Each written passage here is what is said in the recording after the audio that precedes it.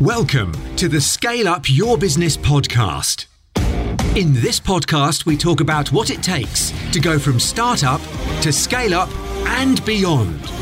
How to significantly grow your business, create freedom, build wealth, and live life on your terms. Featuring some very special guests and experts to give you advice and direction on your journey. And now, introducing your host, entrepreneur, investor, and scale-up specialist, Nick Bradley. Hi everyone, it's Nick here and welcome to Scale Up Your Business.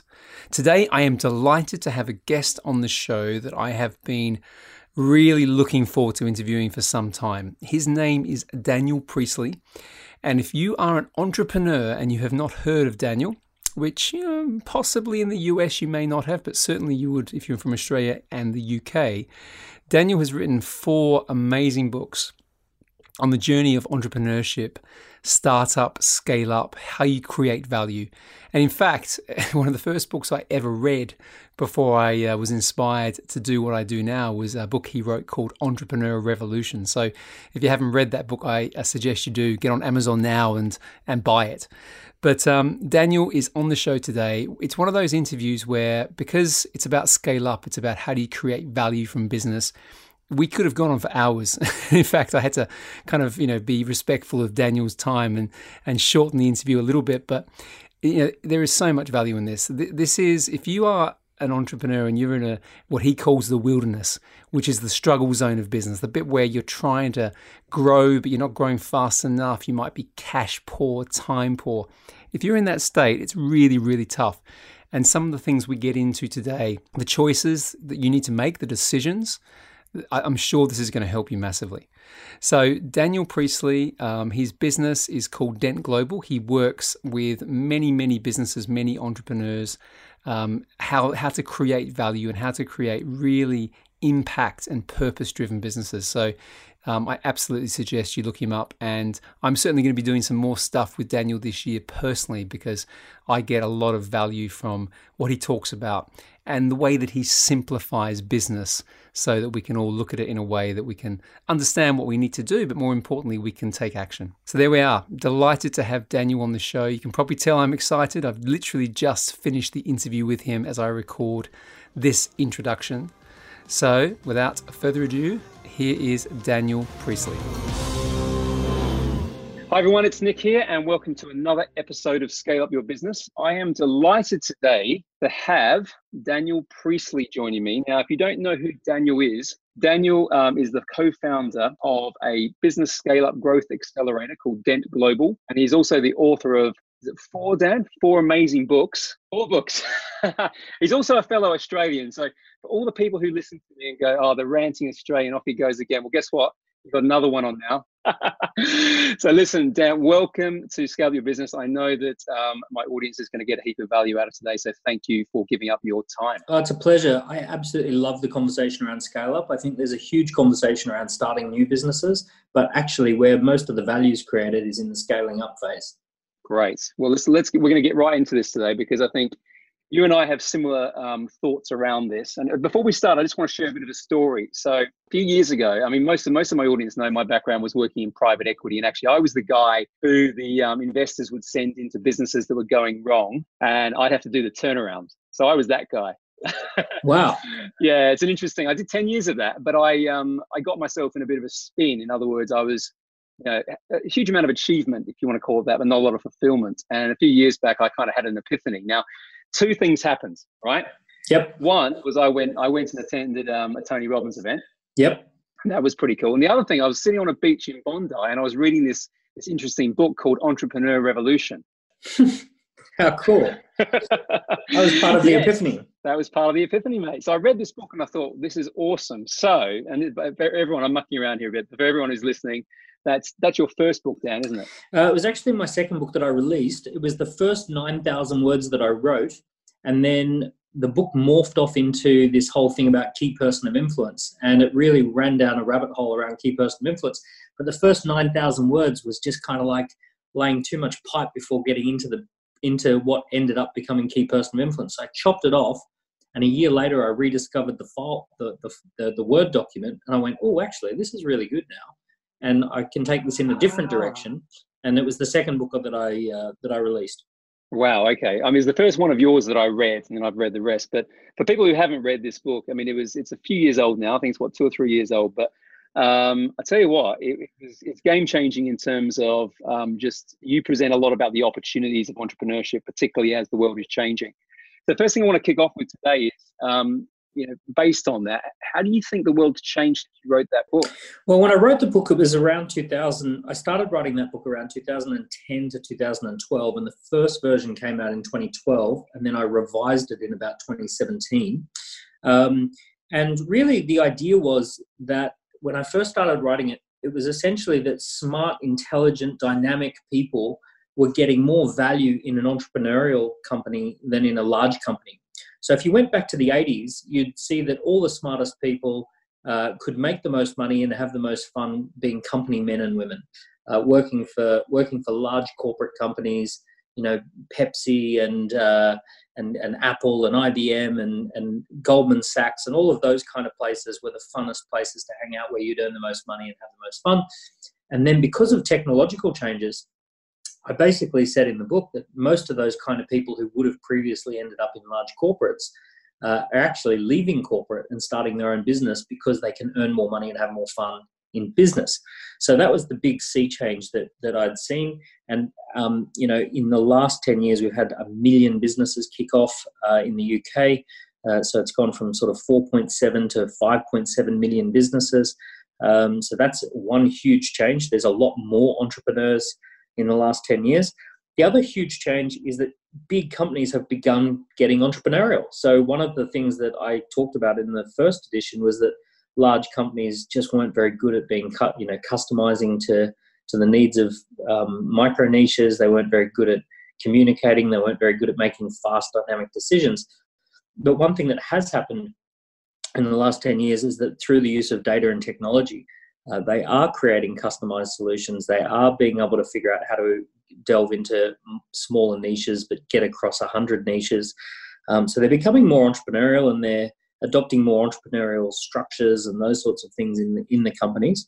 And obviously, the other huge change is just where we're going with technology at the moment, and essentially the technological trends that are transforming the business landscape. Yeah, and everything's increasing. I mean, the pace of that is unbelievable. When I used to work, I think back to my corporate career when I was at News International, of all places.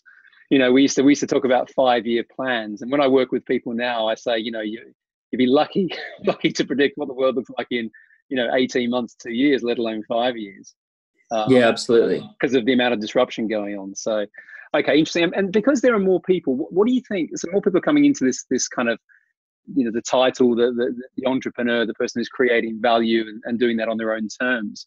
Do you think there's enough space? I mean, there's obviously enough space for great ideas to solve problems, but what's that going to have an impact on the world of corporate, do you think, going forward? Yeah, it's like it's never been harder and it's never been easier. It's strange. So it's the key to having a great company is standing out, scaling up, and making an impact. And when you think about standing out, if you get your message right and if you get it in the right format, you can have 1 million people know about your business by releasing a YouTube video, and you can have a podcast and 100,000 people listen to a podcast. So there has never been an easier time or a better time to be standing out in a noisy marketplace. But with that said, it's never been harder because you've got 1 million voices who all have access to the same microphones. So it's the best of times and the worst of times. What we're seeing is polarization. So we're seeing people who clearly say, this is the best time to be in business and I'm loving it. I'm earning more money than ever. I'm having a great time and I'm surfing the waves of change. And you get other people who say, hey, I'm getting disrupted. I'm being dumped by these waves. I'm being left behind. My income hasn't changed in 10 years, but I'm working harder than ever. So you're getting this polarization in society, and it's reflecting across politics, and it's reflecting, in many different parts of society. But it's that kind of what happened in the first industrial age, the first industrial revolution, was there was this line written by Charles Dickens, which was, it's the best of times, it's the worst of times.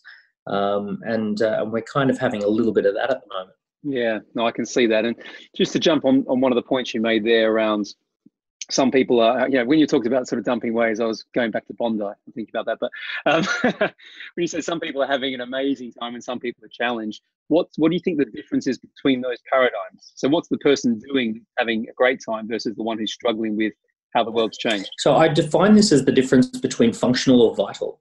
So functional is being a viable solution. It's being a potential option. It's being a commodity. And the value of functional people is dropping through the floor. So functionality can be replaced by technology or overseas solutions in lower income environments, or all sorts of different ways you can replace functionality or transform functionality. And vitality, if you look in the dictionary, there's two main definitions of vital, which is life force and irreplaceable.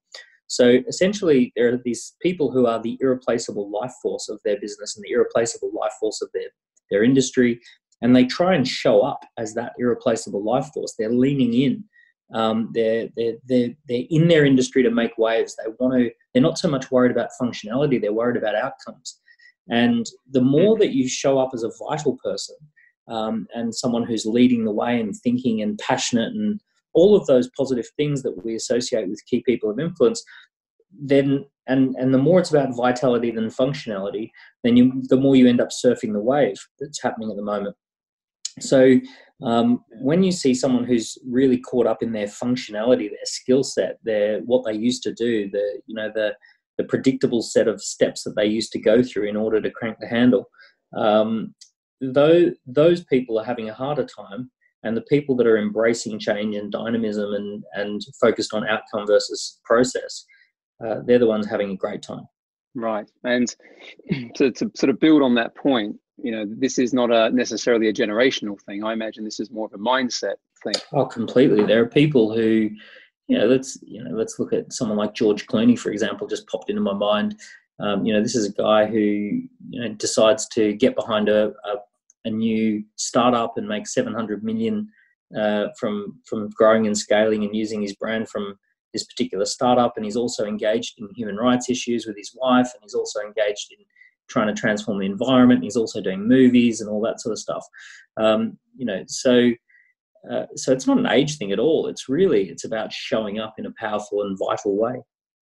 Yeah. Okay. Well, I want to kind of ask a question around this in terms of how you do show up in the identity piece, because the question I've got is, how important is mindset in business? I think it's very important, but it's also very misunderstood. So if you actually look at the neurology of how the brain is built, there's a very old and outdated model called the 3-brain model. And even though it's outdated and we know more, we've got a much more nuanced version of the brain now, it's still actually quite a useful place to start. And essentially it says that the brain is made up of 3 dominant layers, which is the reptilian brain, the mammalian brain, and the neofrontal cortex, or the human brain. And we all come with all 3 parts pre-installed. All of that is already in your head, and you can't escape this. So everyone's got what I call a reptile, a monkey, and a empire builder in their head. What's funny about something like Tony Robbins, for example, is that I've had the experience of going to Tony Robbins, and in that moment, in that environment, I get into the big picture, the inspired visionary stuff. And for the next few days, I'm just walking on cloud 9 and I'm unstoppable. And I'm thinking in terms of, why don't I do this and raise money, and there's no barriers, and we could do this, we could, all of that sort of stuff. And then you can get into a different environment. Maybe you get around some of the wrong people, or you get caught up in the day-to-day of life, and you get into your comfort zone again, and all of that kind of thinking that you had suddenly dissipates, and you get caught up in, I've got to get the wet towels in the dryer and all of this kind of stuff. Pick up the kids from school. Yeah, I know that. Yeah. I know that feeling. So what's interesting, and I'll actually give you a real example. I worked with one of the top personal development speakers in the world 12 years ago, and I won't say his name, but this guy would get up on stage in front of 1,000 people and talk about mindset and personal development, spirituality, and all of these kind of big concepts. And I was with him one day when he checked into a hotel, and they hadn't given him his platinum points that he should get as a regular, frequent stayer, and they hadn't upgraded him to the room that he wanted. They hadn't acknowledged the preferences that were his standard preferences when he checked into a room, and he just absolutely lost his shit at the person on the front desk. And it was funny because I witnessed him have a proper reptile moment, feeling, indignance and all this sort of stuff. And then the very next day he's up in front of, 1,000 people talking about, having a higher, a big picture consciousness and not sweating the small stuff. And I find it funny because this is what the reason I tell that story is that everything's pre-installed. So this mindset that you've got to develop, it's already there. It's actually already, most people listening to this have already had an experience of what it's like to have a big purposeful moment, to be visionary, to feel uninhibited by challenges, to see the bigger picture and feel confident to go after something that's big. So we've all had those moments before. And the real question is not so much how do you cultivate that mindset, because it's already there, the software's already installed. It's how do you kind of spend more time there and how do you stay there, which I find is more the challenge for most people. Yeah, no, I had a guy called Gerald Rogers, who's a pretty world-renowned coach, if you want to call that, in the US, and he came on and he actually did a bit of an intervention halfway through the episode, which was quite fun. But he was talking about, you can show up. It depends on what state you show up in. So there's a point where there is the state where you have, walked into a room, for example, and you've had to pitch something or win a piece of business, and you have had so much certainty in that moment that the version of you that showed up there, you can potentially turn that on at any point in time, but most people just don't know how to do that. And so, I would agree. I would agree, and I'd also disagree a little bit. And all I would say is that humans are extremely responsive to environment. So, yes, you can show up for short bursts as that really dynamic, powerful person. And for short bursts, you can pull it off. But we, over time and distance, when you talk about years at a time, it's actually, we tend to sync up with our environment. So if I get into a party culture and a party scene, I suddenly feel that, my natural environment is going out late at night, being in a party environment, hanging out at nightclubs and all of that sort of stuff. I can actually sync up with that environment if I choose to, and if I wanted to, and if I got used to that environment. If I get into the corporate culture, as you experienced, you can sync up with the environment of starting at 7 and finishing at 7, and those are just the normal hours when you work in certain large corporate environments. You can sync up with environments that are more lifestyle orientated and balance orientated, and also you normalize against your peer group. So if you've got a peer group that are super excited about computer games and not very excited about changing the world, then you can burst into the room and start talking about changing the world, but you'll get feedback from your environment very rapidly that they don't care, they're not interested, and you shouldn't care either. So it's very difficult to, over the time and distance and long term, actually show up powerfully in the wrong environment. Yeah, no, I get that. I mean, I talk a lot about changing environments. Yeah, and that's the key. When you figure out that you want to show up powerfully in a particular way, you actually, in many cases, what works long term is using that short burst of energy to move environments and get around the right people who are also passionate about the same sort of stuff, and to make shifts in the environment, because ultimately, I think it's actually almost impossible long term to influence your environment. The environment will influence you. Yeah, no, I agree with that fully. I found that one of the big changes I personally made, and I still do this every quarter, I go away somewhere, and I have an experience, if you like, and usually it's around business. Usually it's about learning something new, putting myself in a room with people who are, in some cases, perhaps more interesting than me. Well, certainly it's a good room to be in. Yeah, it's a great room to be in. But you know what? You come back. Two things happen. You come back, to your point before. You do come back quite inspired with a whole heap of new ideas. But you also, I think, that just having that, even that short burst of exposure, kind of gets you focused again, as opposed to being sort of stuck in something which is happening every single day in, day out, like as you said, doing the washing. And what about you, Daniel? Do you do something similar? Do you kind of change your environment? Have you got a sort of routine around that or habit on that? So I'm particularly perceptive of 5 elements of the environment around me. So the 5 elements that I'm looking for is what strategies and best practices am I being exposed to on a regular basis. So, for example, if you hang out with tech entrepreneurs, you hear about technologies a year before they hit the mainstream. And if you're not in those circles, you're just not hearing about those technologies. You're not hearing about those approaches.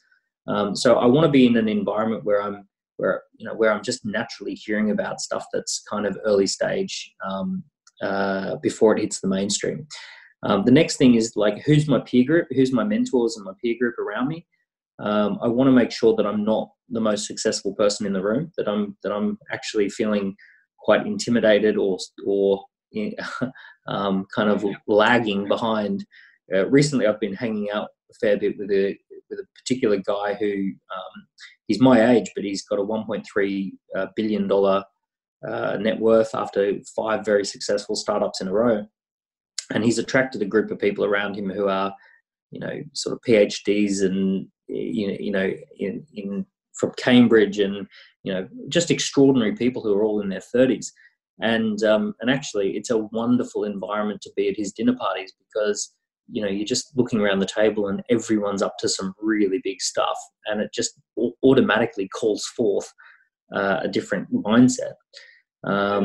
And then the other elements is accountability and consequences. That essentially, if I'm only accountable to myself, then I'm not really accountable to anyone. And then tools and resources. Am I able to access those tools and resources? And then the final one is like, what am I focused on? Like, what's the actual focus of the environment?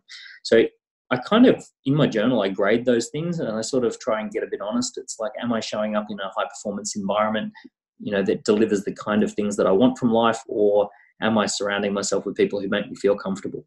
Yeah, I often say, if you're the most interesting person in the room, you're in the wrong room. Yeah. How did you come about? I mean, that's relatively. It's very well thought out and it's quite structured. How did you come up with those areas, those principles? Well, as you mentioned, we put together accelerator programs, and essentially, the question I was kind of asking myself again and again was, how do we create an environment that predictably gets people to perform at their best, so that I don't have to have one-on-one interventions with people, but the environment does the work. So I was really fascinated by things like high-performance tennis clubs, high-performance military environments, high-performance companies, and what they kind of mean by culture in those high-performance companies. A lot of people think it means having office dogs and beanbags and ukulele lessons and all that sort of stuff. And yeah. And what massages on Friday, it's great. We've got a salad bar, and it's kind of like, okay, all of those things show up as symptoms of a high performance environment, but actually underneath that, I was really trying to understand, how do you create an environment where people really perform based on just the expectation of the environment? That you become googly just by being in the Google environment. You can't help but think about a 10 million person feature, that sort of stuff. So it was basically when I studied those environments that I found those 5 elements that just keep reoccurring. Yeah, no, they were very well articulated, and I think I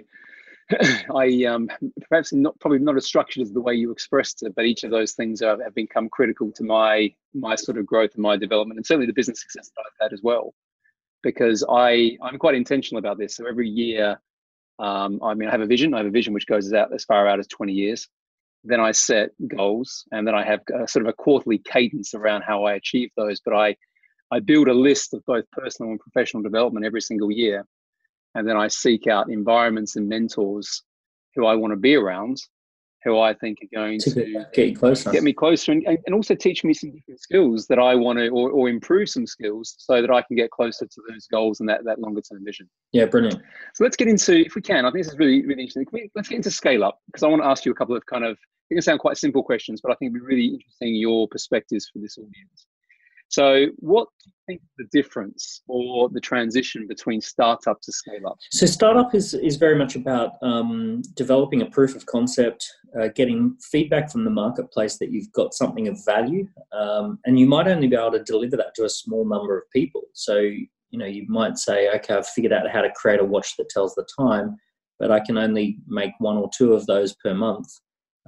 Scale up is about, okay, now we've figured out what value looks like. How do we get that to more people? How do we open up in different cities or go into different markets? How do we expand upon different product iterations that might add value to more different types of people? So essentially you've figured out value, which of itself is a very difficult thing, very, very hard part of the journey. I would say that getting to your first 100,000 of revenue, you're not halfway to 200,000, you're probably more like halfway to 1 million, because figuring out that first step, which is what does value look like in this space, is an incredibly difficult step. And then changing gears and making the conscious shift to, okay, now I understand value. Now let's have a look at how we reach more people and scale is a different set of questions. What do you find with, okay, so someone who is going through that journey, say they're the founder, the leader of a business, what do you, when they're going through that? I mean, I often see that there's a big shift in terms of how they need to be. And a lot of them struggle. A lot of businesses go backwards at this point in time. What are the key components of that transition, do you think, that a leader needs to understand to be successful? Yeah, well, there's some really big shifts that have to happen. So in the first instance of starting a business, you kind of have to be Bear Grylls. And you think about Bear Grylls roaming around in the forest, trying to survive, trying to figure out, how do I get through the next week? And how do I bolt together these 2 trees so that I can have a little shelter and kind of all of that. And it's kind of like being nimble, being light, being all on your own, and being like hands-on with everything and being tough and gritting it out. So that's kind of like persona number 1 for getting through the very first phase of business.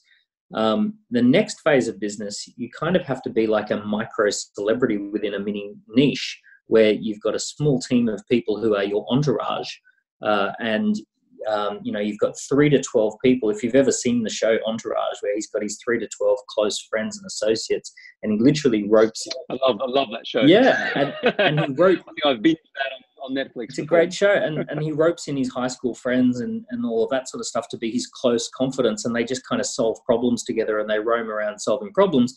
But the main entrepreneur is the kind of has to play the role of the celebrity, getting out there and winning the business and speaking and basically showing up powerfully in that micro niche, and attracting business and attracting people and all of that sort of stuff. So that's that next phase of business, essentially being a key person of influence with a entourage around you. And then there's this huge shift that we call the desert, which is you're too big to be small, too small to be big. And in many ways, you piss off your entourage because you start hiring highly skilled, highly talented people with a background and experience, and they kind of clash with your entourage, who are there because they can breathe and they've got time available. And, they're not necessarily, your entourage aren't really skilled, they're just trusted. And then you start hiring skilled and talented people. So you have to kind of be a bit of a diplomat, and you have to be able to step back and let people make their own mistakes and become more of a coach, a mentor, a guide. You have to be really resilient as your business goes through this big phase of transformation, which is the hardest part. Around 15 to 25 people is about the hardest part, where everything's kind of clashing. You're cleaning out some of the original crew, you're getting in some new people who are expensive and you can't afford them, they're better and more paid than you are. You've got people having romantic affairs within your organization at about 20 people, you've got people hooking up, and then they break up, and that causes ripples through the whole company. So all of this stuff goes on at around 20 people. And you've got to be part diplomat, part coach, part fire officer putting out fires, part mini celebrity trying to win business, but you don't have at that point, you don't have enough attraction to be able to keep an organization of 30 people afloat. So you have to go from a P&L mindset of winning business to a balance sheet mindset of developing assets that can win business. So it's a really, really tough phase. And the scale up phase of going from that 3 to 12 person entourage to that 40 to 70 person company, that business is essentially one of the hardest parts of business that you'll ever go through, which is why you get so well rewarded if you get to the other side. You know, on the other side, you make more than $1 million a year in profit. You've got a scalable organization. You've got people offering to buy the business. You get the rewards and the payoffs are big because so few people can do it. I mean, you've worked successfully with, I'd say, thousands of companies now, and therefore thousands of entrepreneurs in this, going through this dilemma or this challenge. Yeah. How do you help them? I mean, there must be some people who look at this and go, wow, that is just so all-consuming. From, I was the guy in a shed who just made this thing that solved a problem. And I've got to do it. Well, for starters, the number one way I help a lot of people is tell them not to do it. So there's a lot of people where I say, just because you like tennis doesn't mean you'd like being a professional tennis player. So just because you are doing well with 3 to 12 people doesn't mean that you're well suited to be a 50 to 150 person business with managing investors and stakeholders and partners and corporate and all of that kind of stuff. You might not like that. So a lot of people have to come to terms with the fact that the lifestyle business that they really enjoy kind of taps out at about 12 people. It is the entourage model. And essentially, when you get to about 12 people and perhaps 2 to 3 million in revenue, you start to kind of max out that gear. And that's cool. That's fine. And actually, for the vast majority of people, I'd say something like 90% of people, that's actually heaven. You've got fun, freedom, flexibility. You're a micro celebrity within a tiny little niche. So you're a big fish in a little pond. You get invited to go to niche conferences and speak. You get people who want to pay you great money to consult with them. You come up with little product innovations and ideas and people buy them, and you can sell enough of them to make great money. You can switch across to recurring revenue contracts, and then, every year you start the year knowing 80% of how much you're going to make. So there's all these fun things you can do with less than 12 people because you've got low overheads. You probably don't need a big office. You don't need, you can leverage off the shelf technology and software.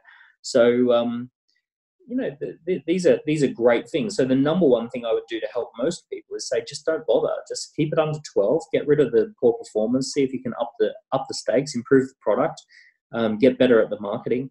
But just get a very high revenue per person, very high profitable small business, lifestyle business, and enjoy it and become global and enjoy that phase of business, and then have a portfolio of interests outside of business as well.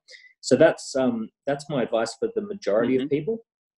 There are some people, weirdos, freaks, gluttons for punishment, who say to me, look, I hear what you're saying, that I shouldn't do it, but I'm going to do it anyway. And actually, that's what I'm looking for. When I slap someone down and say, this is not a good path to go through, this is going to be a lot of pain from 10 to 40 people, you're going to hate business. You're going to fantasize every single day about selling this business. You're going to be literally doing this for the exit. You're going to be turning up every day with a vision of getting rid of this thing that you spend your time doing. It'll change. And on the other side of the desert, you'll actually not want to sell the business, which is the turning point. But for 2 years, you're going to hate the damn thing. And when I tell people that, and then they say, yeah, that's cool, I'm up for it, I go, okay, maybe you are cut out for this. So then there's a process of dealing with complexity. So business essentially hits a wall of complexity, and we've got to put a lot of systems, processes, and assets into place to deal with that complexity. And you've got to have a role in the business that is, stepping back, letting bad things happen, being a coach, a mentor, a firefighter at times, an ambassador, an evangelist, an asset creator. So you're going to have to kind of juggle these multiple roles as we move from a P&L driven business to a balance sheet driven business. Yeah, no, I can see that. I can see that totally. And it must be interesting when you meet these individuals who have huge aspiration, and then you sort of hit them like with a cold fish. Is my sort of, but you got to be honest, right? You've got to, because I agree with you 100%. I've got a couple of people I'm working with now, as you were telling that story, and I'm thinking they are exactly in the desert, in the struggle, and all they want to do is get rid of the business. Yeah, well, what's hilarious is that you've hit the other side of the desert when you, like, all through the desert, you wake up every day thinking, God, if someone offered me any amount of money, like if someone offered me £600,000, I'd sell this business. Secretly, you think I would sell for pretty cheap. And you kind of like, oh, I would just give anything. And you can't keep fantasizing about a white knight who's going to ride on in and take you to the next level. Is that you, Daniel? Is that kind of? Yeah. I'm everyone else's white knight. Yeah, there you go. I'm not the white knight. I'm the evil wizard who says it's not gonna. Who says it's all. I'm Yoda, who says you're gonna have to find the Force.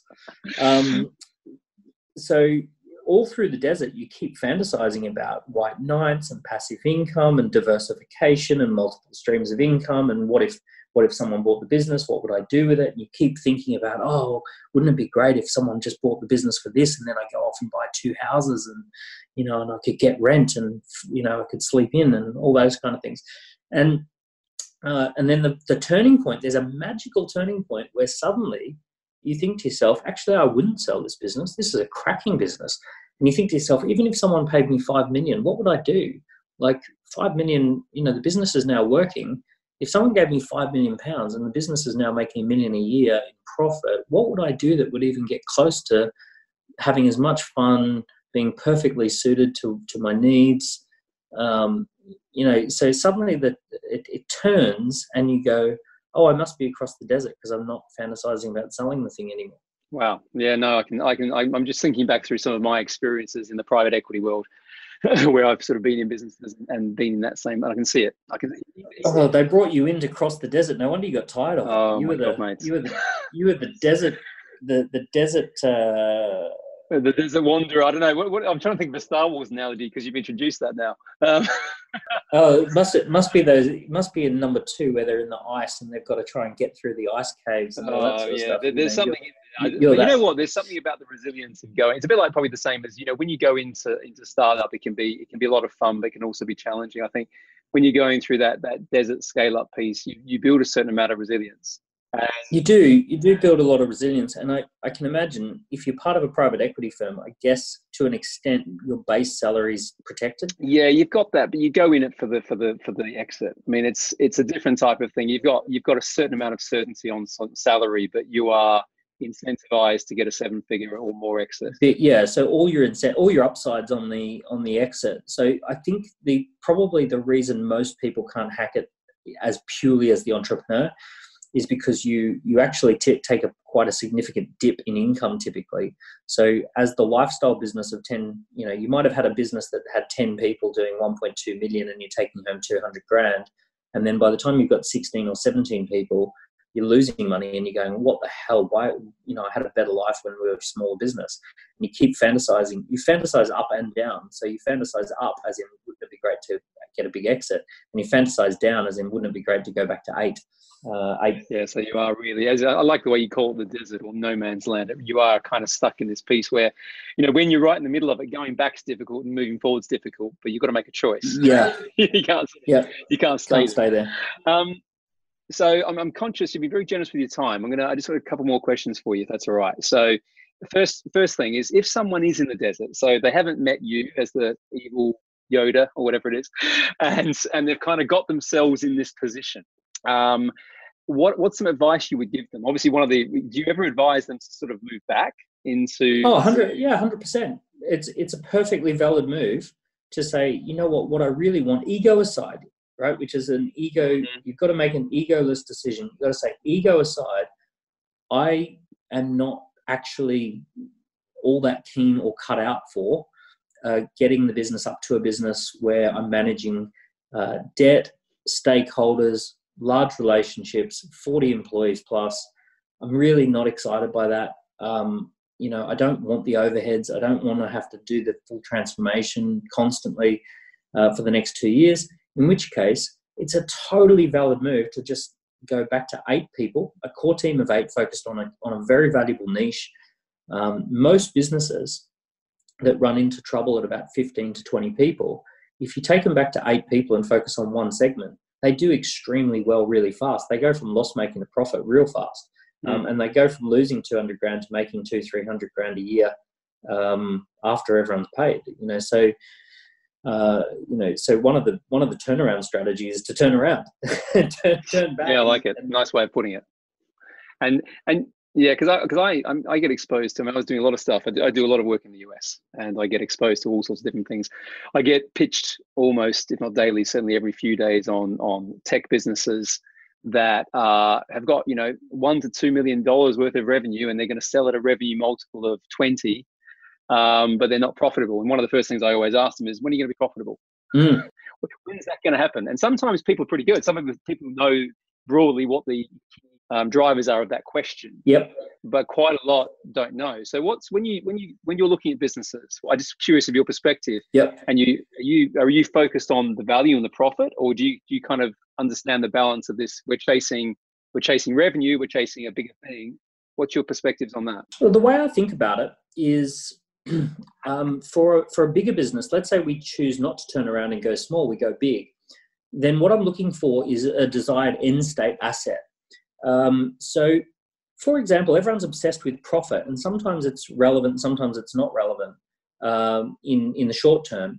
And think about it like this. If you owned this beautiful piece of land on the beachfront and you've got a hotel development site and you could put up 100-room hotel, and really if you work with a construction company, an award-winning architect, an environmental specialist, you could do something really special, a destination hotel, something that is great for the community, great for the environment, and it's going to be 100 rooms and it's going to be beautiful.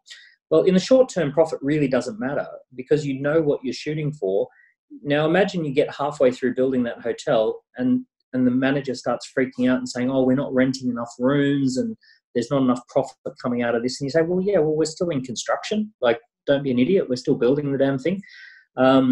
So provided I know what the end state asset looks like, that this is going to be a 100-room hotel, let's build the hotel as fast as possible, and then we'll worry about how profitable it is. And we've, inbuilt in that assumption is that we've proven that the market wants it, and that that it can be rented out profitably when we get there, and all of that sort of stuff. And I'm more interested in the underlying asset that we're building as opposed to the profit that we're making today. Got it. But the key thing you said there is a pathway to that. There's a clear pathway that you can see, however that's been validated, as opposed to someone thinking that, if I build it, they will come. Yeah, bigger is better is rarely true. And it's funny. There are certain sizes that work and then don't work. So, for example, Airbnb was making 90 million profit per year, and then they said, "Oh, we've got to get bigger." And now they were a multi-billion-dollar company. Now they're losing 290 million a year, and by trying to be as big as Facebook. And maybe there's a natural size where Airbnb naturally is that size, and it should be profitable, and the fundamentals are strong, and there's a good imbalance between demand and supply. All of those things that work at that particular size. The goal for me is not necessarily bigger is better. It's elegant design. I want to see something that is beautifully designed to fit within its marketplace. And if we can figure out what the elegant design looks like, then we're not necessarily worried about bigger is better. We're worried about getting as close to that design as we possibly can. Yeah, I like that. I like that terminology as well. And I think that's for any of those, the tech people listening, my San Francisco friends, Bay Area, I think that's very, very good advice. All right, a couple of quick fire questions to finish with, Daniel, if that's okay, because I said you've been very interested. Love it. Okay, you're ready. We can keep talking, and we will keep talking because we're going to be doing some stuff later on together this year, which is great. All right, so best piece of business advice you've ever been given? Right up there would be income follows assets. First, develop the assets, and then you'll get the income. If you want more income, you need better assets. Okay, fine. And how do you build assets then? What is that? So it's a dark art at the moment, because at the moment, the assets that are the most productive assets are intangible assets and very esoteric assets. So things like data is probably one of the most valuable assets in the world, but very few people understand it and don't know how to create a data asset or how to leverage a data asset. Things like brand and positioning is a very valuable asset, but very few people understand how to leverage that asset or to create it. Culture is a great asset. But it's very difficult for most people to understand how to create it or leverage it. So the difficult thing in the world of wealth creation at the moment is that income follows assets, but the assets that are most productive are not property and land, labor, capital, factories, machinery, and all that sort of stuff. It's not traditional balance sheet assets. It's new economy assets. Yeah, no, I get that. I mean, I look at it from the content that I produce through this podcast, for example. Content asset. Yeah, it's content asset. But in terms of what it's done, in terms of the businesses that I've acquired and the other businesses that I've actually started off the back of doing this, has been huge. And that is a legitimate intellectual property asset called content. And the more you have strong content assets, the more you'll attract a ton of opportunity and you'll make a bunch of money. Income, the fundamental principle, the first principle of income follows assets is still true, but you're leveraging a very esoteric asset that very few people understand, which is content. Got it. Okay. And the worst piece of business advice you've ever been given? Hustle. Okay. So that's not a Grant Cardone 10X guy. No, exactly. Like hustle obviously is good for the first 100 grand. Hustling into existence, doing some hard work, going on a sprint, definitely going on a sprint, but you have to understand that you're going on an asset sprint, not a hustle sprint. So if I hustle to wash cars, at the end of 90 days, I'm going to have washed a lot of cars, made £10 an hour, and I will be no closer to being wealthy at all, even though I've worked from morning till night. So there's absolutely no point on going on that sprint. If I go on an asset sprint to code a product, an MVP, and to get it validated in the marketplace, and to go on a sprint to raise some money to do it, okay, that's the kind of hustle that might pay off. But purely and simply, there's so many people out there just saying, go hustle, go work harder, do longer hours. I'm not naming names, Gary Vaynerchuk, but we need to point that in a direction somewhere. Yeah, no, I totally get. I mean, I did a podcast episode recently which was called "Slowing Down to Speed Up," and it was inspired by a quote by the Navy SEALs, which is something like "Fast is smooth, and smooth is deadly," or something like that. But it's the idea that sometimes you when you're more focused and more intentional, as opposed to just being chaotic, you get greater success. I noticed this when I had kids. That having 3 kids under 5 massively reduced my ability to hustle.